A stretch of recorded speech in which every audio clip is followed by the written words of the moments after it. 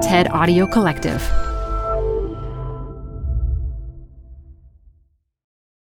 Apple Card is the perfect cashback rewards credit card. You can earn up to 3% daily cash on every purchase every day. That's 3% on your favorite products at Apple, 2% on all other Apple Card with Apple Pay purchases, and 1% on anything you buy with your titanium Apple Card or virtual card number.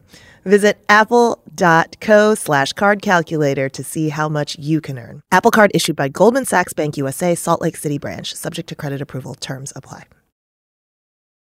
Hi, I'm Debbie Millman.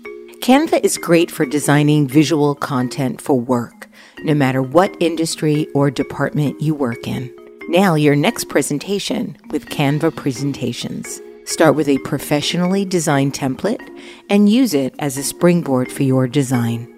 It's a serious time saver. Time to present but can't be there in person? Enter Canva Talking Presentations. Record yourself presenting and add your talking head to your slides so your audience can watch your perfected presentation anywhere, anytime. Start designing today at canva.com. Designed for work. I think the shape is probably one of the best examples of form following function ever to exist. It looks like a beautiful swan or Brancusi sculpture.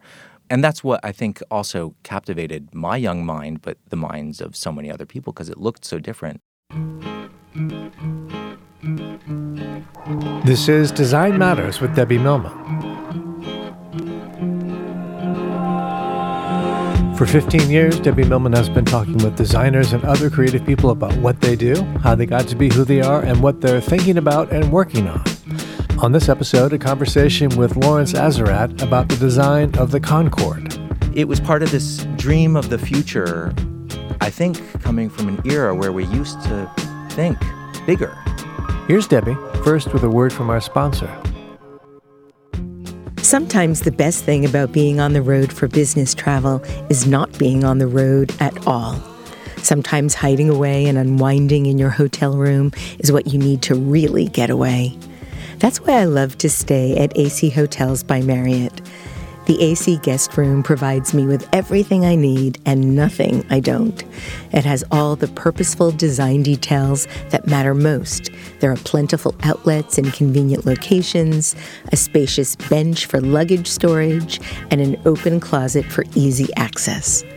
The AC guest rooms are beautiful, they're uncluttered, and they're truly comfortable, letting you live life by design, not by default. AC Hotels, member of Marriott Bonvoy, the perfectly precise hotel. Visit AC Hotels at ac-hotels.com to learn more. Not so long ago, if you had a lot of money, you could fly from New York to London in about 3 hours. The aircraft was the Concorde, which came out of service in 2003. The Concorde failed commercially, but it lives on as an object of luxury design. In his book, Supersonic, Lawrence Azorat explores the look and feel of the iconic airplane and the history of its creation. Lawrence Azorat is also a graphic designer. His studio, Lad Design, specializes in design, art direction, and branding, and he's here to talk about his career and about the Concorde. Lawrence Azorat, welcome to Design Matters. Thank you, Debbie. Lawrence, right out of school, you got a job as an art director at Warner Brothers Records, and you worked on the Red Hot Chili Peppers blockbuster album, Californication, which has sold over 15 million copies. And I understand you designed the cover, but you also sourced wolves for the band? We did source wolves. Is that like the green M&Ms thing? Yeah, ostensibly, yes, exactly. How high will you jump? How far can you go? There is no level of ludicrous that is enough. But wolves? Wolves, yes. It was a situation. It was the last single that we had done for the Chili Peppers, and there was a song called Road Tripping, and Anthony Kiedis told me that he wanted a wolf in the middle of the street because instead of us going on the road trip to his area, the wolf goes on the road trip to our area.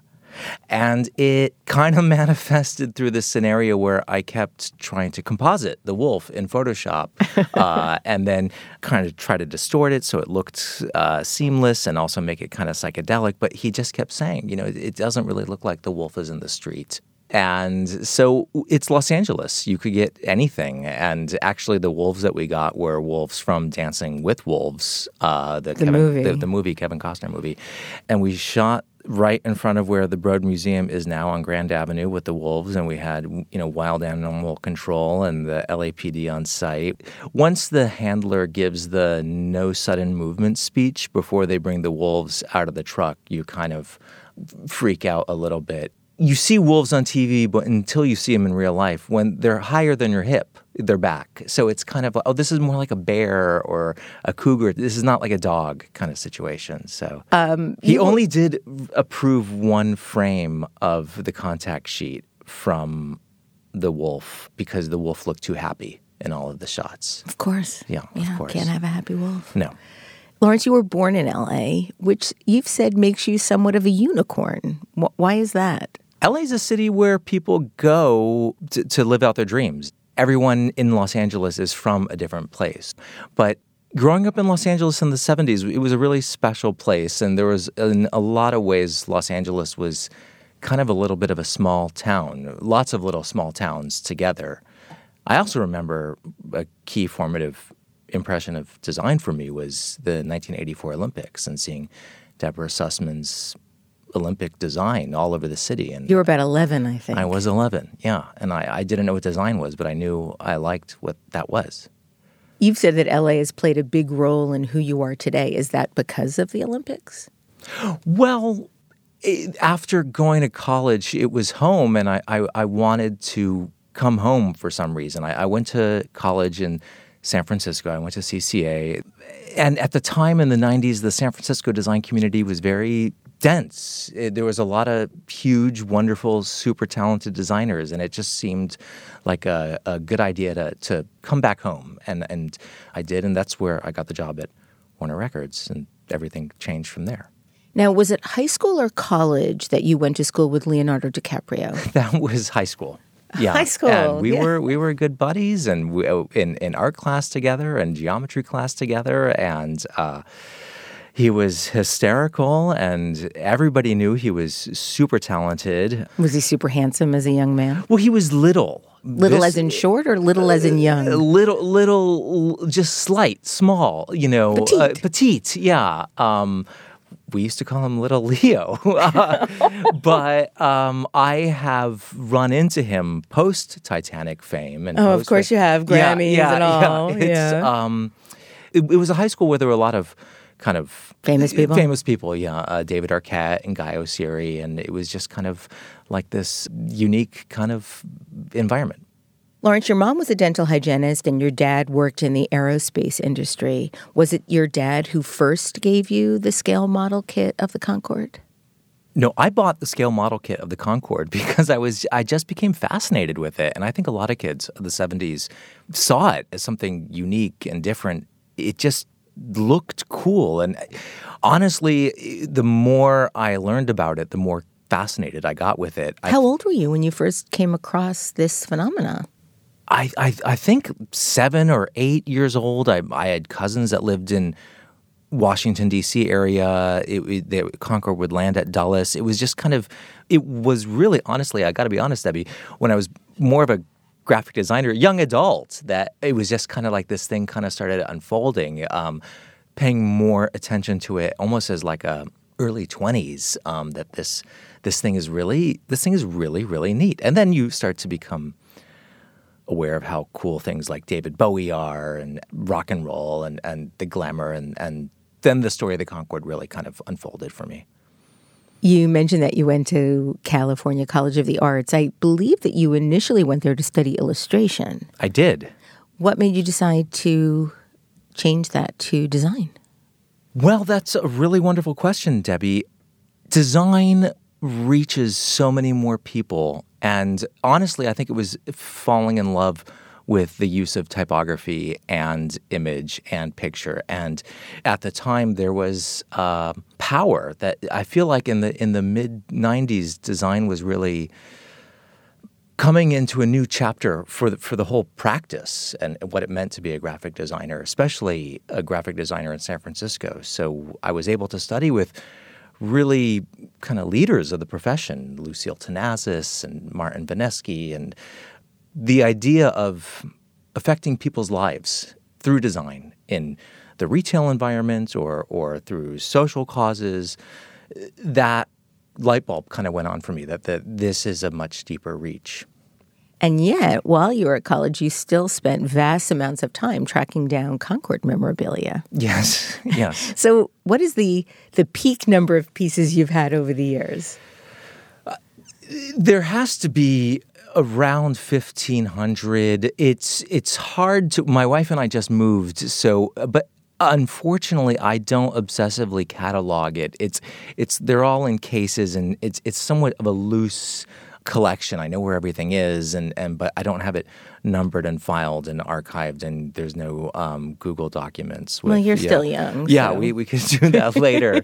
But my collection really revolves around graphic ephemera. So being a graphic designer, so there's a lot of ads and ticket jackets and menus. So my collection can pretty much easily fit into a couple of boxes from the Container Store.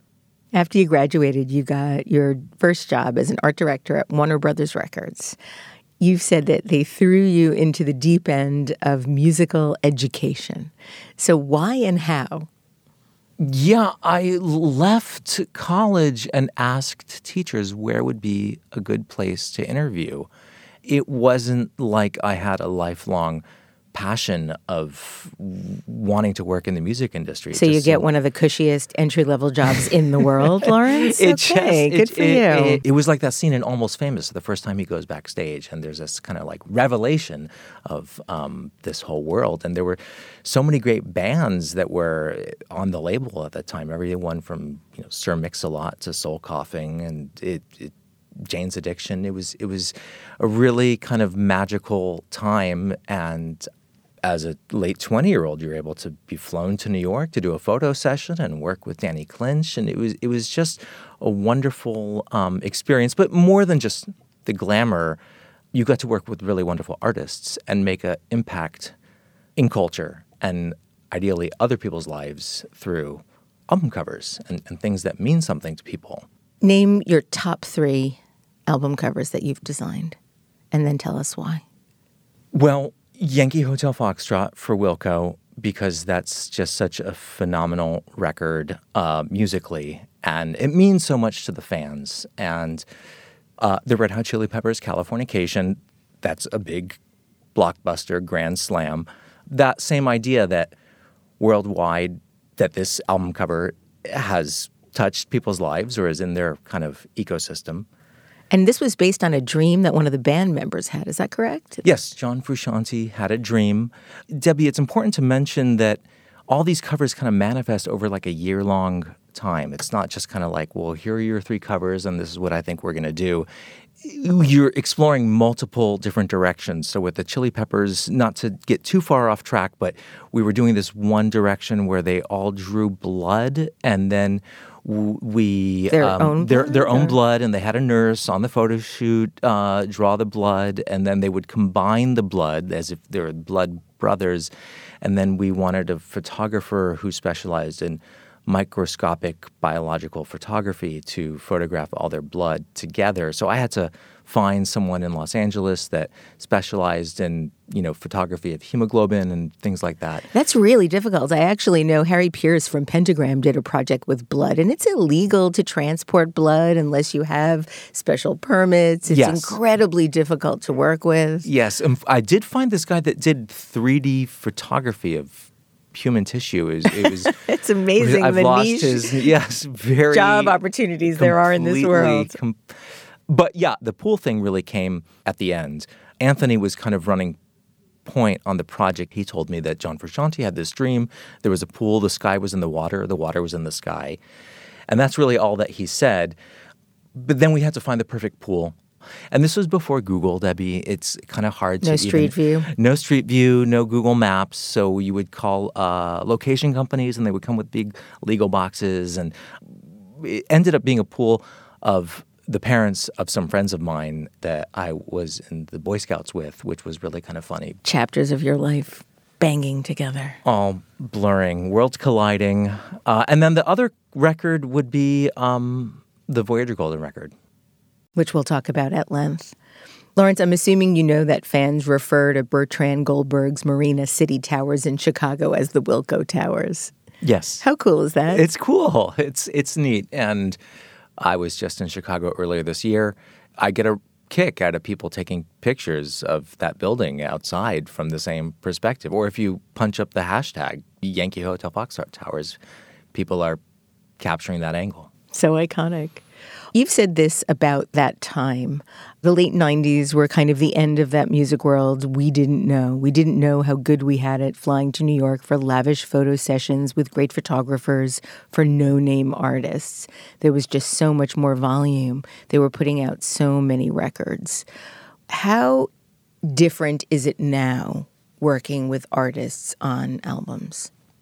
Completely different, yet the fundamentals are still the same. On the artists that I work with, the relationships are deep, and you're in it for a long run. So when I work with Wilco still or with Esperanza Spalding, you're in it for this long kind of relationship of telling this story and uncovering the best way to kind of articulate what their music looks like visually. On the other hand, everything's different, Debbie. The budgets are gone. The scale is gone.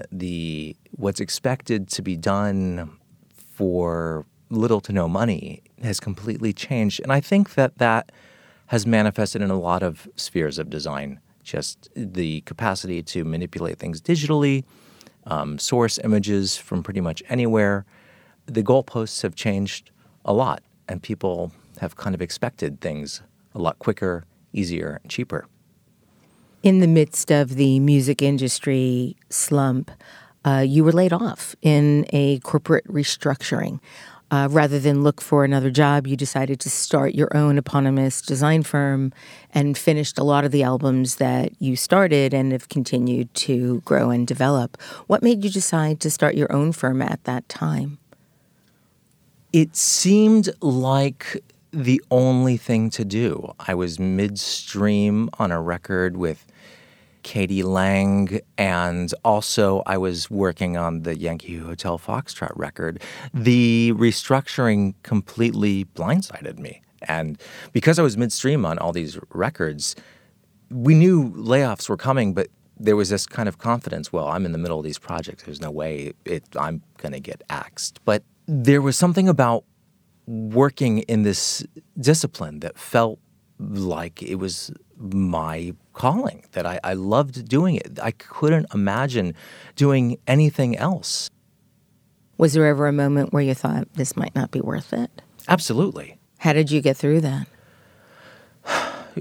Family. I'm very lucky to be married to a wonderfully supportive wife. Friends. I think it's important to realize you can't do it alone.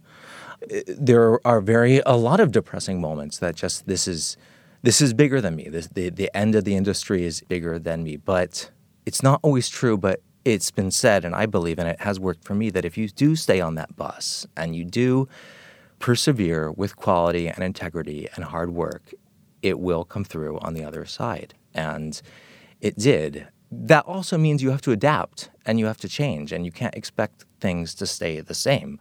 And evolve I did. All told, you've designed records for the Beach Boys, Elvis Costello, Silversun Pickups, Sting, Miles Davis, so many more. Discussing records and packaging at large, you've said that music is an auditory experience, but visuals play an essential role in deepening it. And I'm wondering if you can talk about how you think visuals do that. Absolutely. It's something that I'm very passionate about now, especially now that we live in a world where the listening experience has kind of narrowed into this area of streaming. Visual design is a key touch point for a lot of things that the music represents. And that touch point becomes a signifier socially, culturally, emotionally, for issues of politics, race, gender. So the way you dress, if you're a fan of Public Enemy or Dead Kennedys, or throughout time, there's always been kind of a visual component to the music experience. So I saw this as kind of a charge to pick up, and authored a program called Designing the Future of Music, which is manifesting in three things: in education initiative that we're running at the Royal College of Art and California College of the Arts, asking design students to uncover new ways to connect to music through design. I'm doing a book with Spencer Tweedy, Jeff Tweedy's son, that explores the recording studios of self-recording artists like Laurie Anderson and Mac DeMarco and Ty Segall.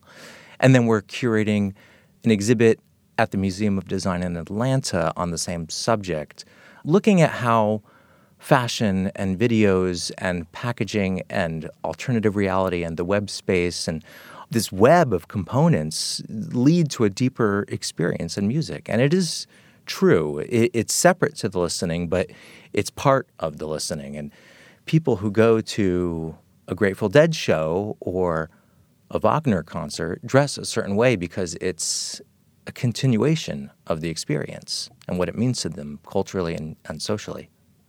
It seems that one of the centerpieces of your practice now is self-generated projects, one of which is your Voyager Golden Record project.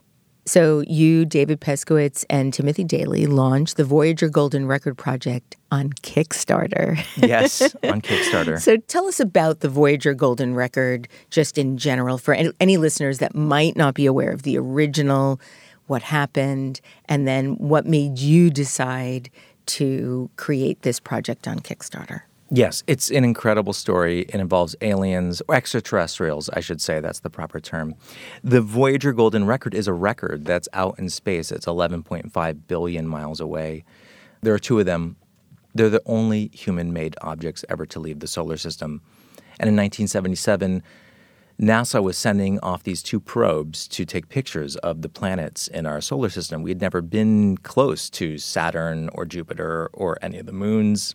And Carl Sagan got together a team of thinkers and artists and historians and scientists, and he said, if there are extraterrestrials out there and if they ever come in contact with the spacecraft, wouldn't it be a wonderful thing to include a message from humanity, a message from us to the extraterrestrials telling our story and who we are? So they made a record.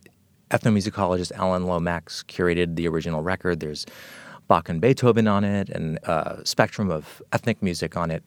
55 human languages spoken in different greetings around the world. And then there are images encoded as data in the record, which was a really big deal in 1977.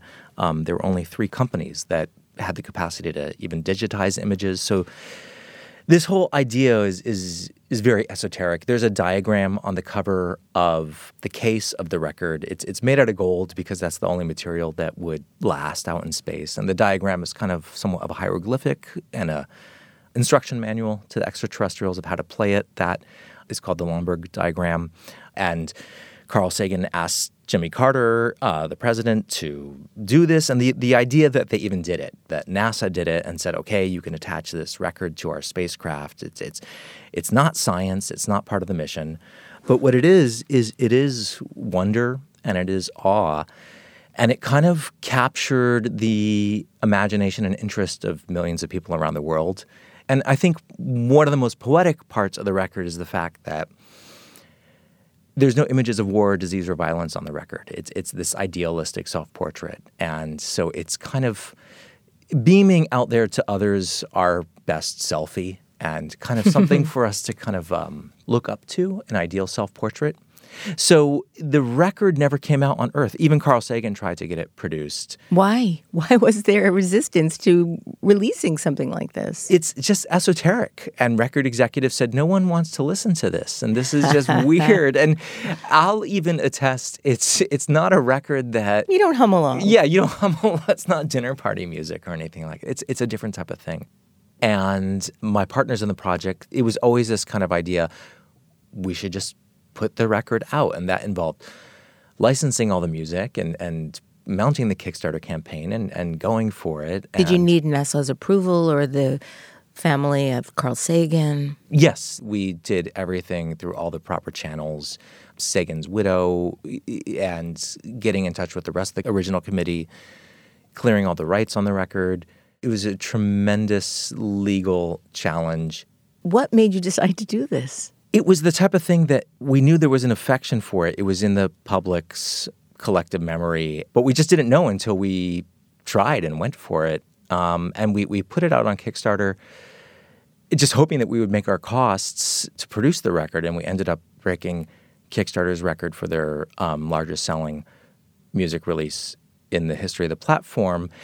Debbie, it felt like something that should be out there and should be accessible, and that it never was accessible here. Even Carl Sagan didn't have his own copy, from what I understand. That's correct. Well, they had golden copies of the original record, but I don't know if they can be played on a regular record player. You asked for an original goal of $198,000 and you got $1.4 million. Yeah. Was it enough to do the project? It was enough to do the project. The project ended up being much harder than anything that we anticipated doing. Why? Why is that?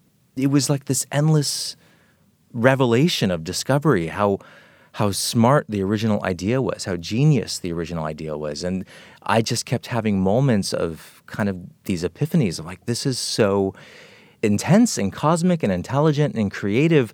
It was kind of like one of those treasure hunts where, nobody knew where the original transparencies from the first scans were. Then we tracked someone down, and then we went to JPL, and then we found a better set of scans in John Lomberg's attic. And, these after we spent thousands of dollars scanning the original transparencies and then replacing those. And then once I laid it out in a book in the order, because the images are numbered, for the sake of economy, I printed out the whole book full scale, but on those FedEx large scale, a long roll of kind of like the Torah, it's just like this long roll of paper. And I unrolled the whole book in one kind of continuous stream. And then I kind of like, oh, it's in this specific order for the extraterrestrials to understand that it's like our earliest numerical systems, then our most basic forms of biology, then cell division, then a zygote, then the young child, then our families, and it's just kind of like this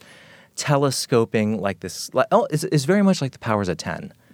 I've never really kind of drawn that connection, but it came from this time where people were figuring out how to explain these ideas through design, and I think that's why the Eames film, Powers of 10, resonates with people so much. They see it in school. They have this vague recollection of it. And that's what I think Voyager was. And that's why we put it out. The record won a Grammy for Best Boxed or Limited Edition Package in 2018. Congratulations. Thank you. It's pretty extraordinary for a project that began as a Kickstarter. Were you surprised by this reaction? I was surprised by the Grammy. I was very surprised by the response from the public because, Debbie, after everything I've gone through in the music industry, I've come to learn, you can't count any chickens before they hatch. You can't expect anything to happen. So the fact that the public accepted and embraced the record the way they did was a huge welcome surprise and very heartwarming. I own 2 copies, by the way. Oh, good. Great. Fantastic. You'll be listening to it tonight? Yes, absolutely. Dinner? Yes. Dinner music, yes, for sure. Actually, I'm having a party on Saturday. I'll play it then. Okay, good. Yes, just when the Howling Wolves start. The Grammys... Neil deGrasse Tyson gave you the Grammy, right? Neil deGrasse Tyson did give me the Grammy.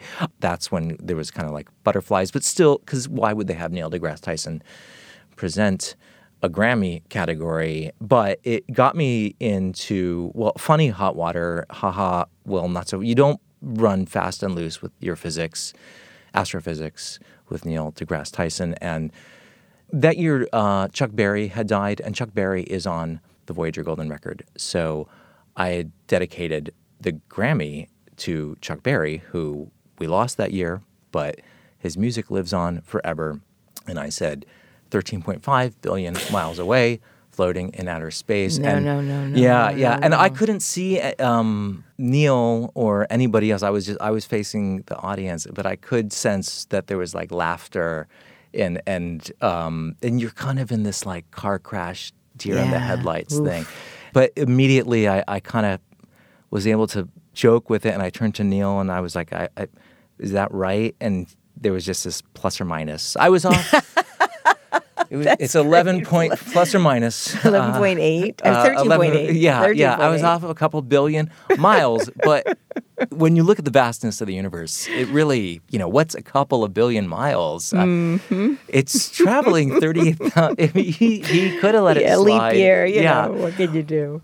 But that actually kind of loosened me up and got me to enjoy the moment a little bit. I loved watching the Voyager documentaries that came out recently, and I was struck by the fact that I think Voyager 2 has left the solar system, and it's going to be another 40,000 years before it reaches another celestial body. Yeah, it gives you a sense, 40,000 years. A scale.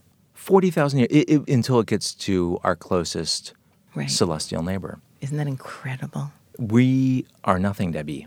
We are a tiny little speck. Our galaxy is a tiny speck. And yet we feel so much. We do. This, not my project, the original project yielded the Pale Blue Dot speech. Right. So, which I think is one of the most beautiful statements on who we are and where we are, and considering whatever if you're having a bad news day, geopolitically, socially, whatever, just punch up the Pale Blue Dot, because in all of time, in all of history, every young couple in love, every ruler, every despot, Trump or King Jong-il, Caesar or Nero, it's all in a blink of an eye in the history of the universe. That's not to say that it doesn't matter, but it is to say that we should consider how small the world is and how vast the universe is that we're in.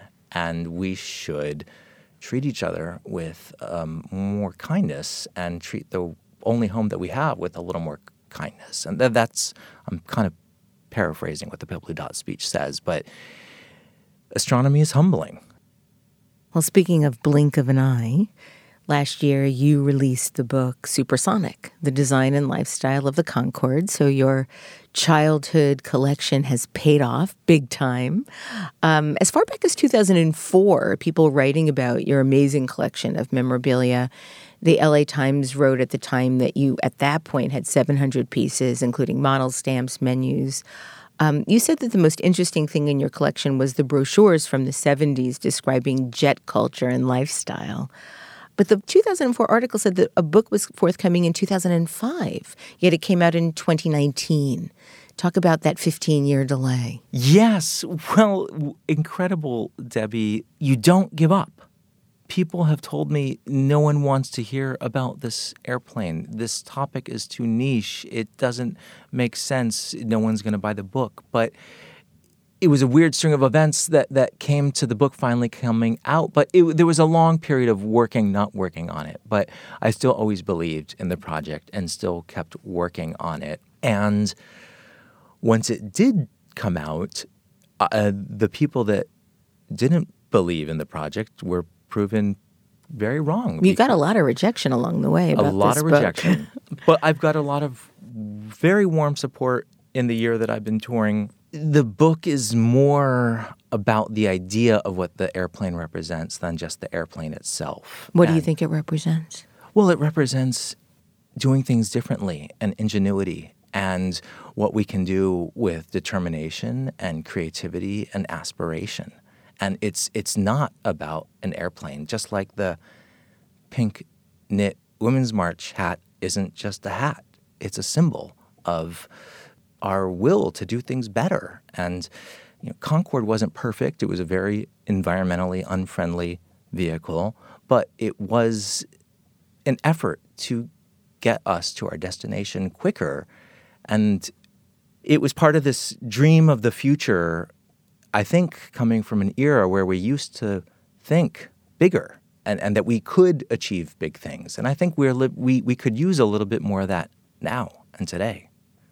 With the Concorde, there is the notion of total design. The experience was impeccably and obsessively designed from beginning to end. But you've said that the miracle of the Concorde is that its revolutionary, iconic design is functional. So can you describe some of the design elements on the plane and what purpose they served and how they became both iconic and highly functional at the same time? Absolutely. I think the shape is probably one of the best examples of form following function ever to exist. It looks like a beautiful swan or Brancusi sculpture, and that's what I think also captivated my young mind, but the minds of so many other people because it looked so different.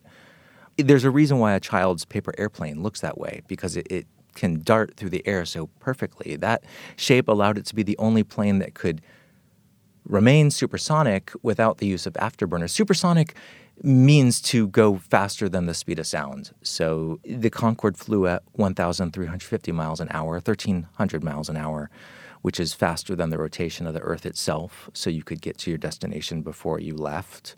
The fastest transatlantic crossing was just 7 minutes shy of 3 hours. And at the museum, they have the first plane to cross the Atlantic, the Spirit of St. Louis. It took 33 and a half hours. So to see this idea of progress, that we can do it better. So that's why it had that needle nose. And funnily enough, it was a pre-digital era, and the nose would quite famously droop down because it was an era before computer-guided landing and computer screens. So the Concorde came into landing at such a steep pitch that the pilots couldn't see the runway over the pointy nose, so they would lower the nose so they could actually see the landing. So that movable nose was kind of a signature feature. The outside of the plane was this mirror shined white, and it wasn't an aesthetic decision, although it was also exceptionally beautiful. But the plane at that speed and at that altitude created so much heat and friction that any other paint scheme would get too hot. But it was all of these factors coming together to kind of create this beautiful signature. And without getting too much into the aerodynamics, that was also why the wing was shaped like this delta triangle, because at that speed, the wings needed to be swept back so it could really cut through the air. There are some really legendary Concorde stories. Queen Elizabeth celebrated her birthday on board. Phil Collins flew the Concorde between New York and London to play massive shows in both cities on the same day. Is it true that Maya Angelou said when you're there, you smile differently? Yes. She said it was somewhat of a social circumstance, and that you're up there with Concorders and you're a Concorder, and you smile at each other more frequently. More or less, that's what she said. It became somewhat of a social circumstance that was a special kind of club. There's a two-edged sword to that. It's fancy and remarkable that you're up there with all these super special people, but at the same time, I feel kind of funny about that part of the story because the idea it's classist and elitist? Exactly. Let's just say Exactly. And it was this big, expensive, fast plane for rich people, but that wasn't the intention from the beginning. And what was the intention? That we would all be flying supersonically. And that's a big part of the story that I think not a lot of people know, that it was the next logical step, that we had propeller airplanes and jet airplanes. Of course, we were going to be flying supersonically. There was a kind of a cocktail of problems that led to it not being widespread usage. But all the airlines had orders for supersonic. TWA, American, United, it wasn't going to be a big deal. There was the advent of the fuel crisis. I mean, supersonics really came into idea not long after World War II. This was a time when people had like cigarettes for breakfast. We weren't thinking about drinking fuel like nobody's tomorrow. There were geopolitical challenges that, the United States was making our own supersonic that was going to be bigger and faster. And then there was the noise issues, and the next generation of supersonic engineers are still grappling with how can we reduce the impact of the sonic boom so it doesn't disturb people on the ground. So once the noise became a considerable factor. Then that eliminated the need for, we couldn't fly Concorde over the land supersonically. So immediately, most of the airlines dropped their orders. And it went from hundreds of Concordes to now just 14. And the Concorde was built by a cooperation between Britain and France. So the two state airlines, Air France and British Airways, they got 7 apiece. And that's when they decided, well, we'll just make it super fabulous and super fast. And that's when they turned to design. And that's when you kind of had this life of luxury in the skies. But it originally was going to be this extension of this dream of the future. You used miles to travel on your one trip on the Concorde. Tell us about that. Well, who knew you can use miles? Well, they were part of the British Airways. Some miles. It was my 30th birthday, and they had announced the end. And Concorde was always like, someday you're going to go. But now it was kind of like, now or never. Don't be a jerk. You gotta do it. And it was kind of like, this is going to sound weird, but you dream about something for so long, and this experience, graduation, a wedding, or something like. It was just, this is it. You walk onto the plane, and you just kind of have this. And in a lot of ways, it was just like being on an airplane, but at the same time, it was a very exceptional experience, and you fly at twice the altitude, at 60,000 feet. So the sky is black. You're at the edge of the troposphere, so you can see the curvature of the Earth, and you can actually really notice the Earth moving below you. And I had flown from JFK to Heathrow, and it was my birthday, and it was the 9 a.m. flight, and then 3 hours later it was 5 o'clock in the evening, but I was still in Pacific time. It was all just over before it began, but it was pretty great. It lived up to your expectations? Absolutely. I know that Andy Warhol stole the cutlery that was designed by Raymond Loewy every time he flew to Europe on the Concorde, and enthusiastically encouraged others to do the same. Did you steal anything? There was, I brought a duffel bag of I was primed to steal, ready to go. Just taking the experience was going to be good. It was also like, that's a non-answer answer, but I'll live with that. Well, I mean, there was the... we have policemen waiting outside the studio. Yeah, exactly. Metal detector me. In the end, I just wanted to kind of enjoy it. They also ply you with a lot of champagne, so you're kind of, and it was also like 9 in the morning, so, maybe a napkin ring. It all comes out. Yeah.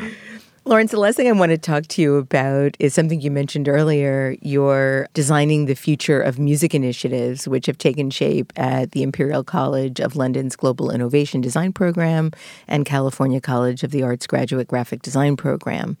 You created them to spark the development of deeper experiential connections for the music listener of today and tomorrow.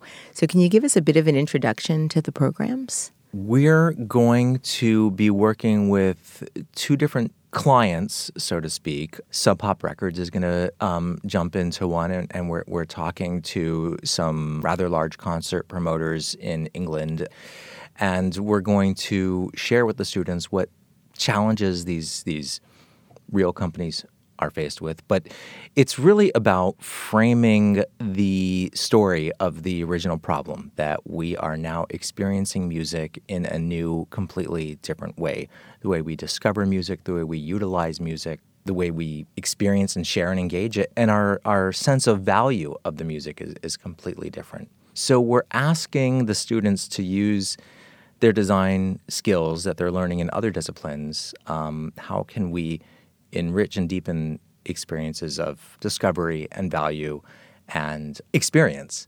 And it's interesting and exciting because music touches on so many different social topics. If you want to talk about politics or race or gender identity or sorrow or happiness, there's almost no river of life that music doesn't touch on. So there's so many areas for design to carry that story forward.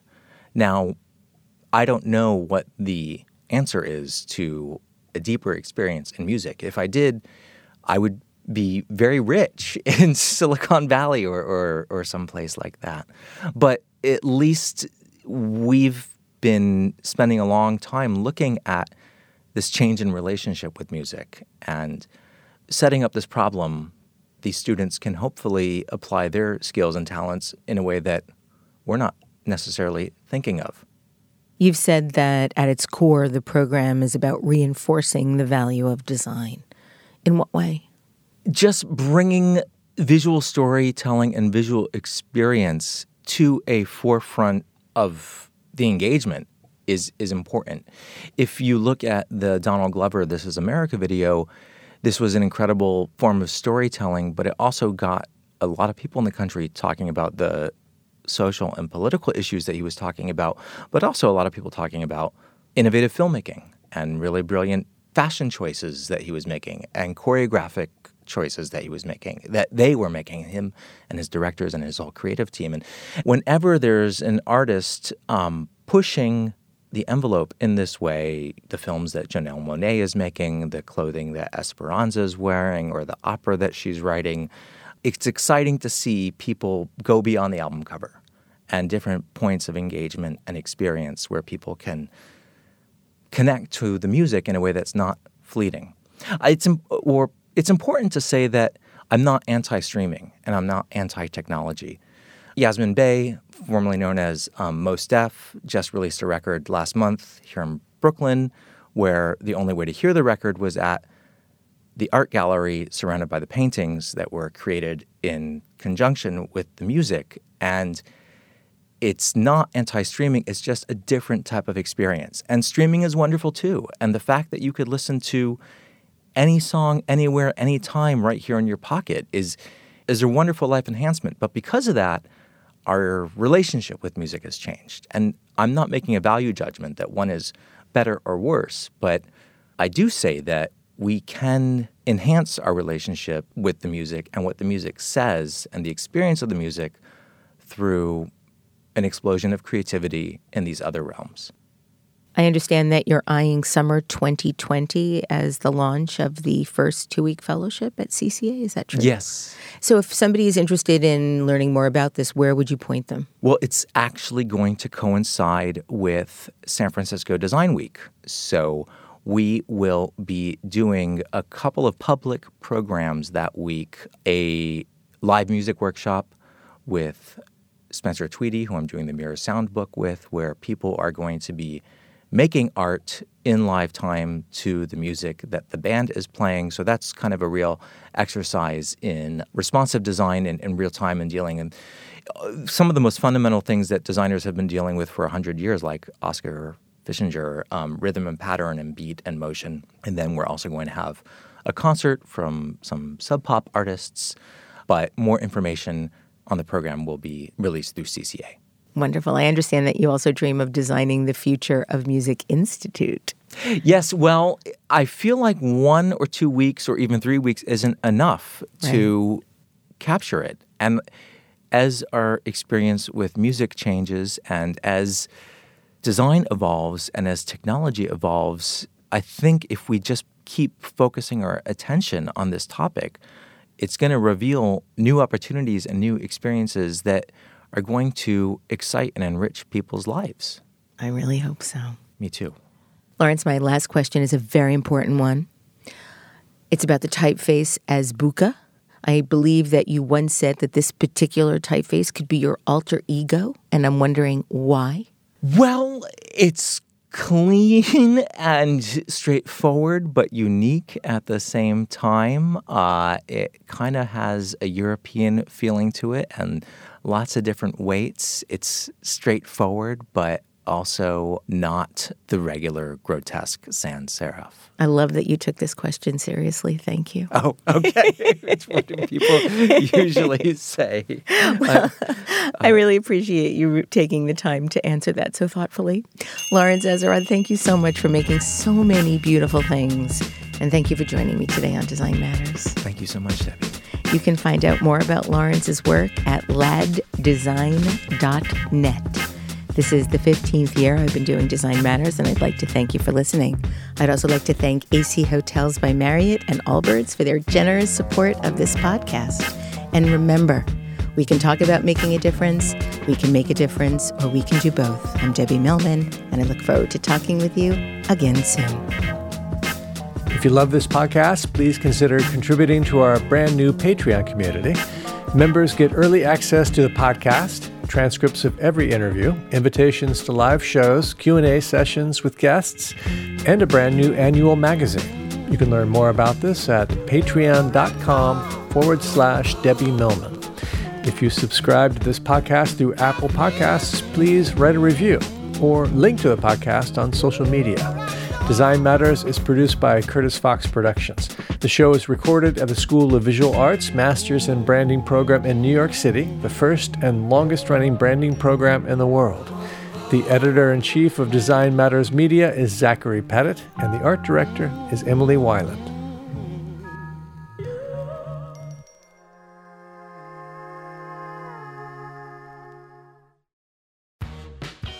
You're growing a business, and you can't afford to slow down. If anything, you could probably use a few more hours in the day. That's why the most successful growing businesses are working together in Slack. Slack is where work happens, with all your people, data, and information in one AI-powered place. Start a call instantly in huddles and ditch cumbersome calendar invites. Or build an automation with Workflow Builder to take routine tasks off your plate, no coding required. Grow your business in Slack. Visit slack.com to get started.